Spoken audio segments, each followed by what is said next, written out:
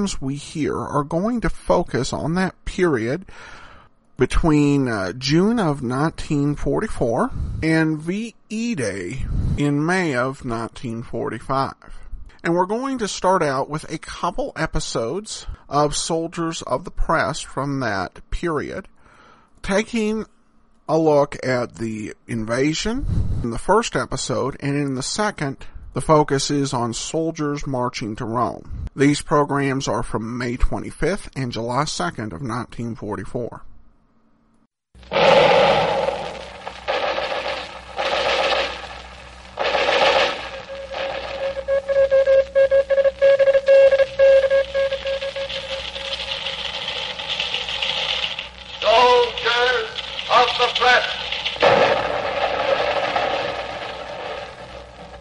This week,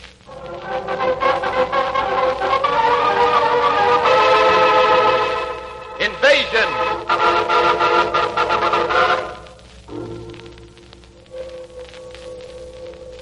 In 10 seconds, we will bring you an important announcement from London.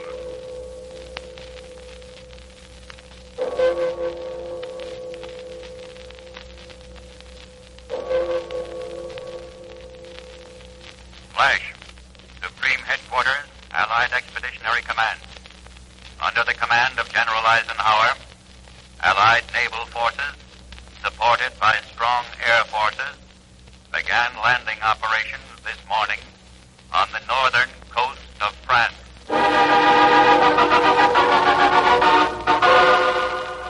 This is the story behind the invasion news. It begins in London with a telephone ringing in a darkened apartment.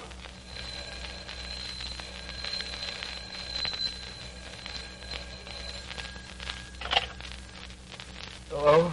Is this Mr. Virgil Pinkley of United Press? Yes? This is the staff headquarters of the American Expeditionary Forces. Listen carefully. Yes? You will proceed immediately to Macmillan Hall at the Ministry of Information. Yes? This call is confidential. Tell no one. Tell no one. While Virgil Pinkley, the European General Manager of United Press, was driving to Macmillan Hall in London, things began to happen at the New York offices of UP.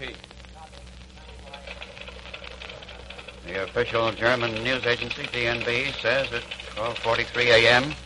that the entire coast between Le Havre and Cherbourg is involved in what is claimed as an Allied invasion. What do you make of it? I can't tell. Might be a German propaganda trick. It might not. Put it on the main trunk. Play up the rumor angle. Okay. And don't forget to add, there is no Allied confirmation. No Allied confirmation. The German DNB news agency claims that 6 heavy warships and 20 Allied destroyers are lying before the Seine estuary off the coast of France. There is no Allied confirmation. No Allied confirmation. No Allied confirmation.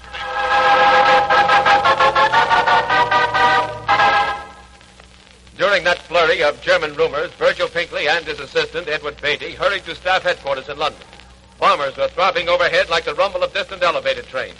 American military police, wearing white helmets, gloves, and leggings, escorted the 2 UP men to a large room where fellow correspondents were seated. Oh, that really is a story.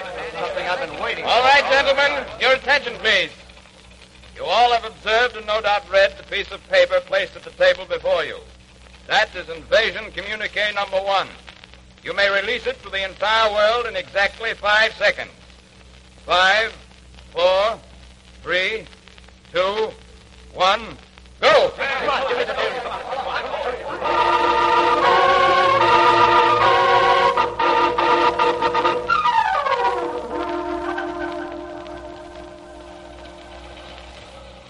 No confirmation, no confirmation. What's the matter with London anyway? Listen, kid, you got one thing to learn. The UP is not verifying any invasion reports, false or otherwise, until they're substantiated by Allied headquarters. Chief, this just came in. Yeah? Break it up! All wires. Flash. London, under the command of General Eisenhower, Allied naval forces, supported by strong air forces, began landing operations this morning on the northern coast of France.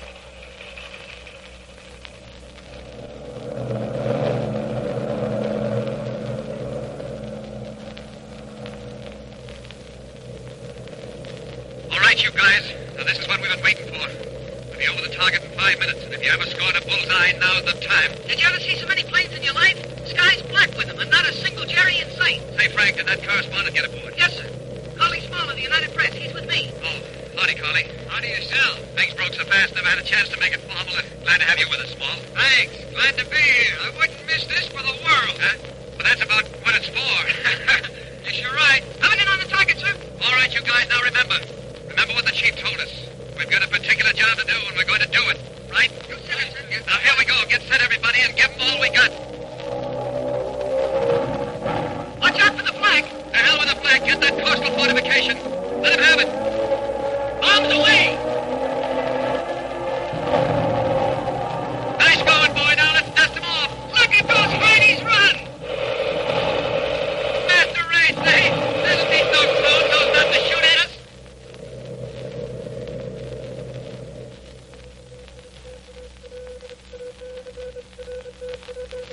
Urgent to United Press, New York, by Collie Small.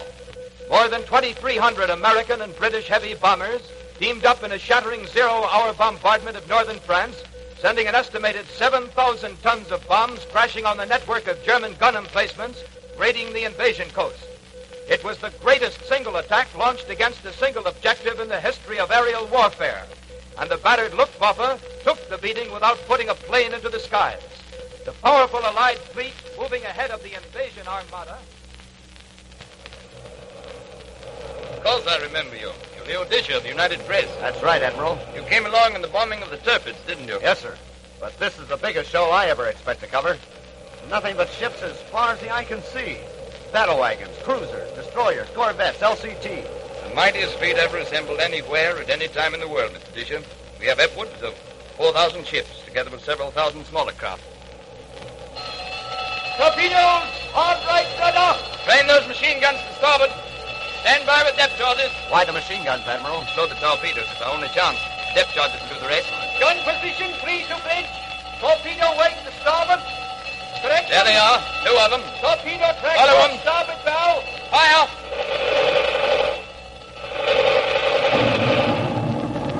Splendid. Over with the ash cans. There they go.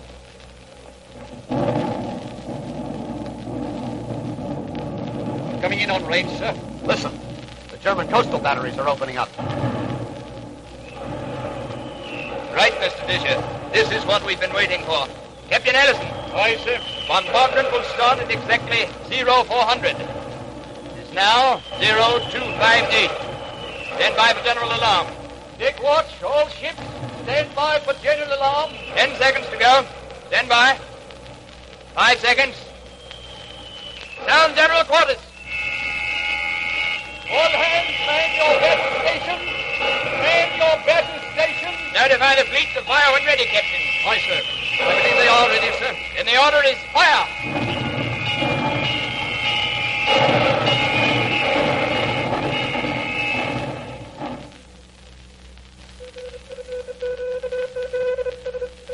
Urgent to United Press, New York, by Leo Disher. The Allied Navy poured tons of hot steel on the invasion coast of Normandy early today. The big Navy shells burst with terrific force, sending out red sheets of flame which subsided in billows of mushrooming dirt and smoke. The Germans failed in their attempt to break up the fleet with U-boats and coastal fortifications. Upwards of 4,000 ships took part in the action. Behind this mighty battle fleet, thousands of landing craft, each carrying 120 men with weapons and small tanks, sped toward the invasion shore. We're taking quarters, Sergeant. All right, men, get set. Hey, where's that United Press correspondent? Hey, Dick McMillan. Yeah? Move up to the front of the boat, Mac. You stick with me. Boy, what a way to spend the night. Nothing like it. All right, men. Before we get out, don't forget to duck and don't bunch up. Yeah. Right out. Come on, they can't stop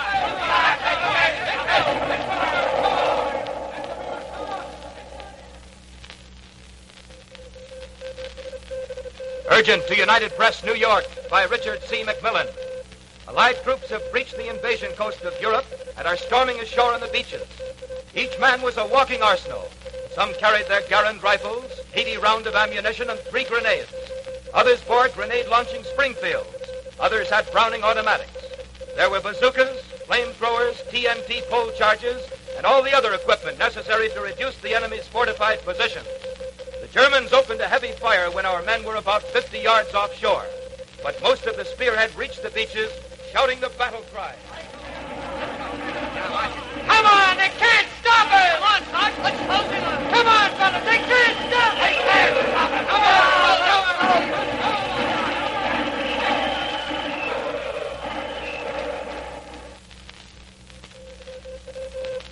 Urgent to United Press, New York, by Virgil Pinkley.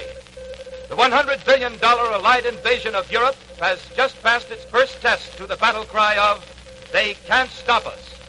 These 4 words from an unknown American sergeant were uttered as the greatest military operation of history began.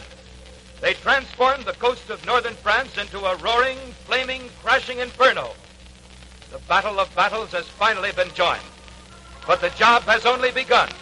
We shall have victory, but only at the cost of blood and sweat, courage, endurance, and the highest military skill.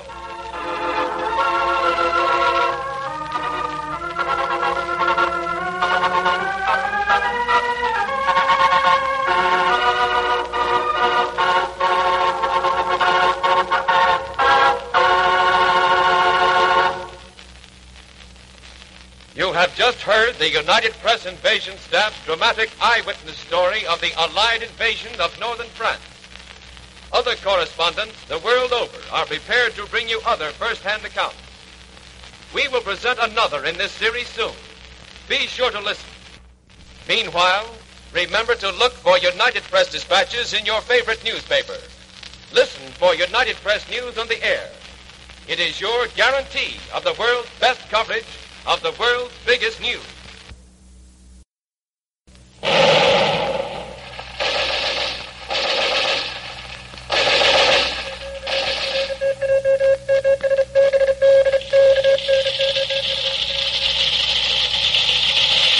Soldiers of the press.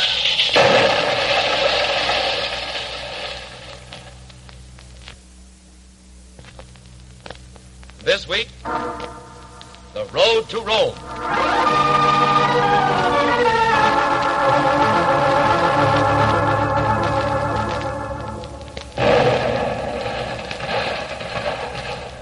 Vassar.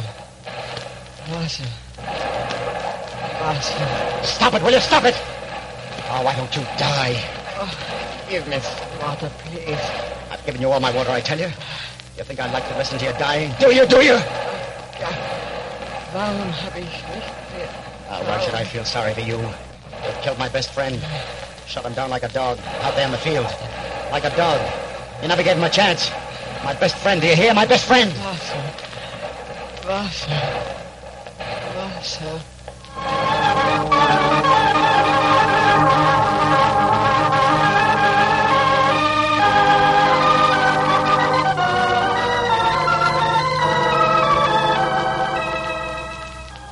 Boy, you can talk all you want. Personally, I'll take a barrel of beer. Well, you can have your barrel of beer, brother. Personally, I'm going to get married when this war's over to the sweetest little gal in West Virginia. Ah, you're off your nut bits. Hey, but Mr. Vermillion. Well, Jim? Me and Vic here, we got... Yeah, I heard you. You know, it seems to me that's all you guys ever talk about. Mr. Vermillion, you're a correspondent for the United Press, aren't you? That's right. Now, come on, now, who's right, me or Vic, huh? Well, I'd say you're both right. Hey, what do you mean? We both can be right. Sure you can. Get married and have your beer, too. Now, that's not what I mean. Hey, get down, fellas, get down.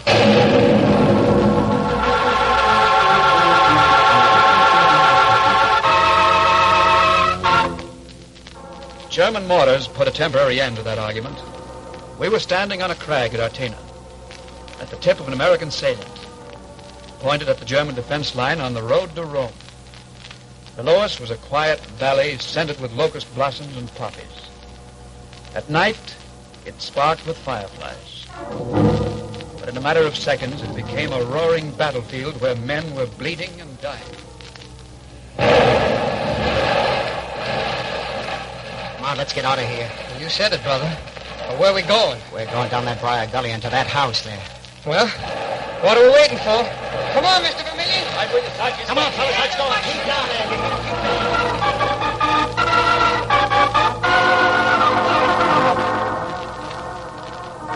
the dash down the gully across 100 yards of open road into the house while shells burst on buildings to our right.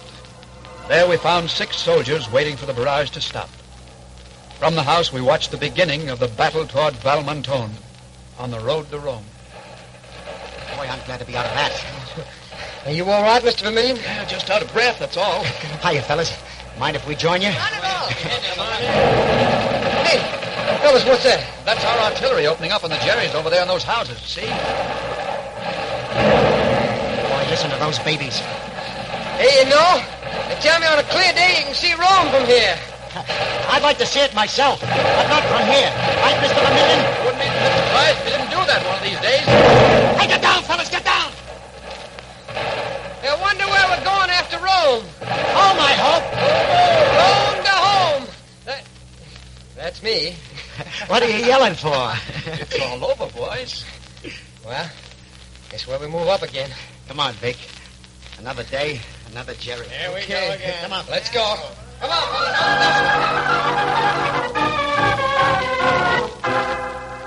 Jim and Vic were the first out, with the 6 Yanks in the house veering off to the right. From all indications, it appeared that the Germans in the houses across the field had been knocked out. As my 2 friends advanced, I saw other troops getting ready to crawl out of the ditches to follow them. Suddenly, from one of the houses ahead, a German machine gun cut loose on the 6 Yanks to the right of Vic and Jim. As they fell, 2 threw up their hands. The other 4 just crumpled and lay still. Get down, Vic, get down! Jim, we've got to do something about that typewriter. How many grenades you carrying? 2. How many you got? 1. I used up the rest, doggone it. Well, 3's enough to take care of that baby. Here, let me have them. What do you mean, Now, let you have 'em? listen, Dope, somebody's got to cover. Now, come on, give them to me. Yeah, that's right. Here. There, okay. Now, look. Yeah. I'm going around to the side, and you keep your eyes open. Down, Vic. All right. Get down. Not dirty Nazis. Look, now's your chance. Go ahead. I'll cover you, boy. Okay. So long, kid. So long, Vic. Easy, Vic. Easy. Oh, Lord, take care of Vic. Take care of him, won't you? Don't let him get killed. He's a good guy. Yeah, he's a good guy. Oh, God. No, they missed him. They missed him. Oh, thank you, Lord. Thank you. Keep going, boy. Keep going. He's going to run for it. Vic! Vic, run! Run, boy! Run! Run! Vic! Oh. Vic.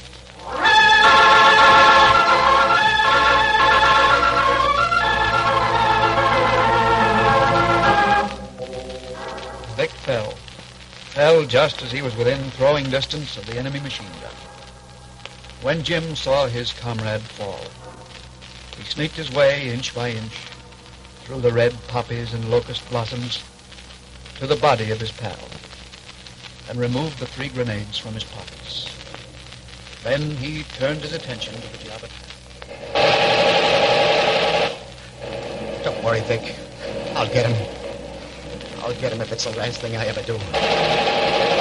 Huh? Missed again, huh? Now let's see how you like this. And this.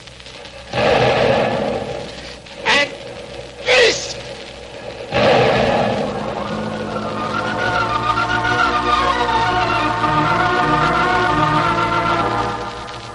From my lookout, I watched Jim hurl the grenades one after another in quick succession. The next moment, he dove into a window of the enemy-occupied house. Nobody here. Must be in the next room. Ah, cripes, what a floor. Door's shut. Well, here goes. Up with your hands, Trout, and keep them up. You understand me? I understand English perfectly, Herr Private. That's just dandy. Where's the rest of your pals? Pals? Yeah, pals, buddies, men. Where are they? Oh, see for yourself. They're dead. Ah, just 3 of you, huh? Yes. Okay. You and me are going back to my... I'm afraid we're not going anywhere. At least not for the moment. I got plenty of time. I'm afraid you're wrong again. Say, listen to me. You see, what you heard is a German artillery barrage, and that means counterattack. Go on, what are you talking I'm about? simply telling you we are caught between 2 fires, my friend. Don't you friend me. You killed my buddy, you dirty Very swine. well, Herr Private. It was either kill or be killed. I had no choice. Shut him down like a dog. All right, you American swine. I should have searched that dirty crowd. Down there, got myself killed. That's your own fault, buddy. Where did I get you? Here, let's take a look. Stomach, huh? Got a first aid kit around here?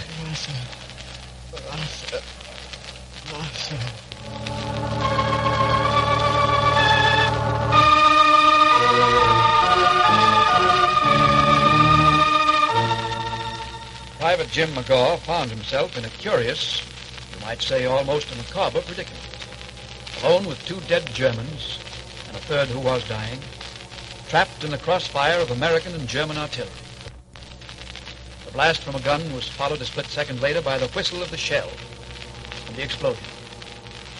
Jim watched houses crumbling in the town, which he knew held shivering citizens in their own barren rooms as barren as his. The only difference was that Jim had company. Dead company.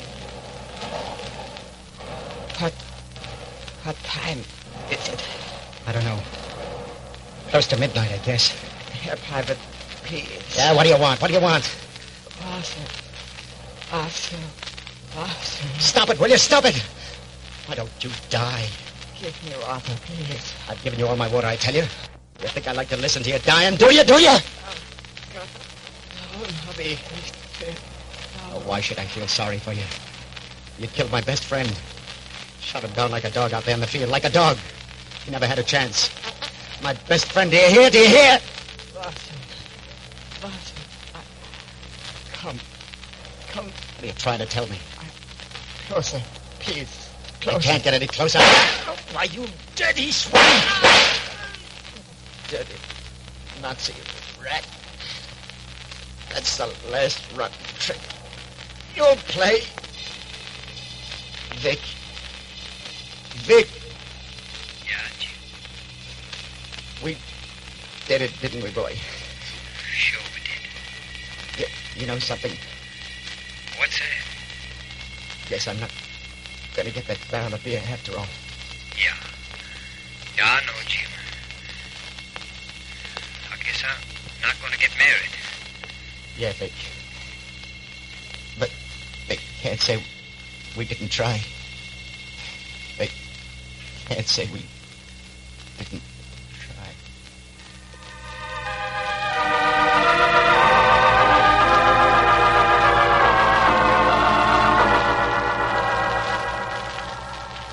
And so 2 pals who lived in peace and war on the road to Rome lived again in death. It would be unthinkable at this moment that men of all nations fighting and working together for freedom should ever allow themselves to forget men like Jim and Vic. Because they died trying, because they knew that it is only a victorious Allied army that will restore the world. A world where human beings can live in decency and peace and happiness with their fellow men.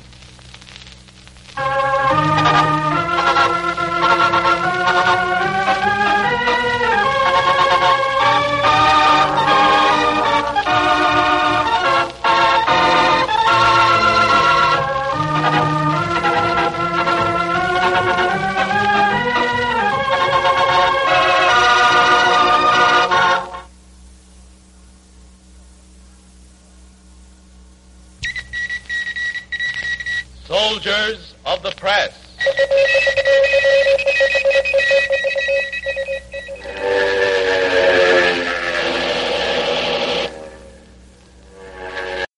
Welcome back. Well, we turn now to some listener comments and feedback, and we begin with an email from Alvin Spivak. And again, I hope I pronounced the name correctly. He writes, "Thank you for your The War podcast. I'm 86 years old and technically a veteran of World War II. I say technically because I didn't reach the draftable age of 18 until 6 months after the war was over. I joined the Army in February of 46 and never considered myself a World War II vet until several years ago when I learned that President Truman didn't declare the war officially over until December of 1946. I also discovered that I was awarded a victory medal, which clearly I didn't deserve, as well as an Occupation of Japan medal, which I did, though I never collected either.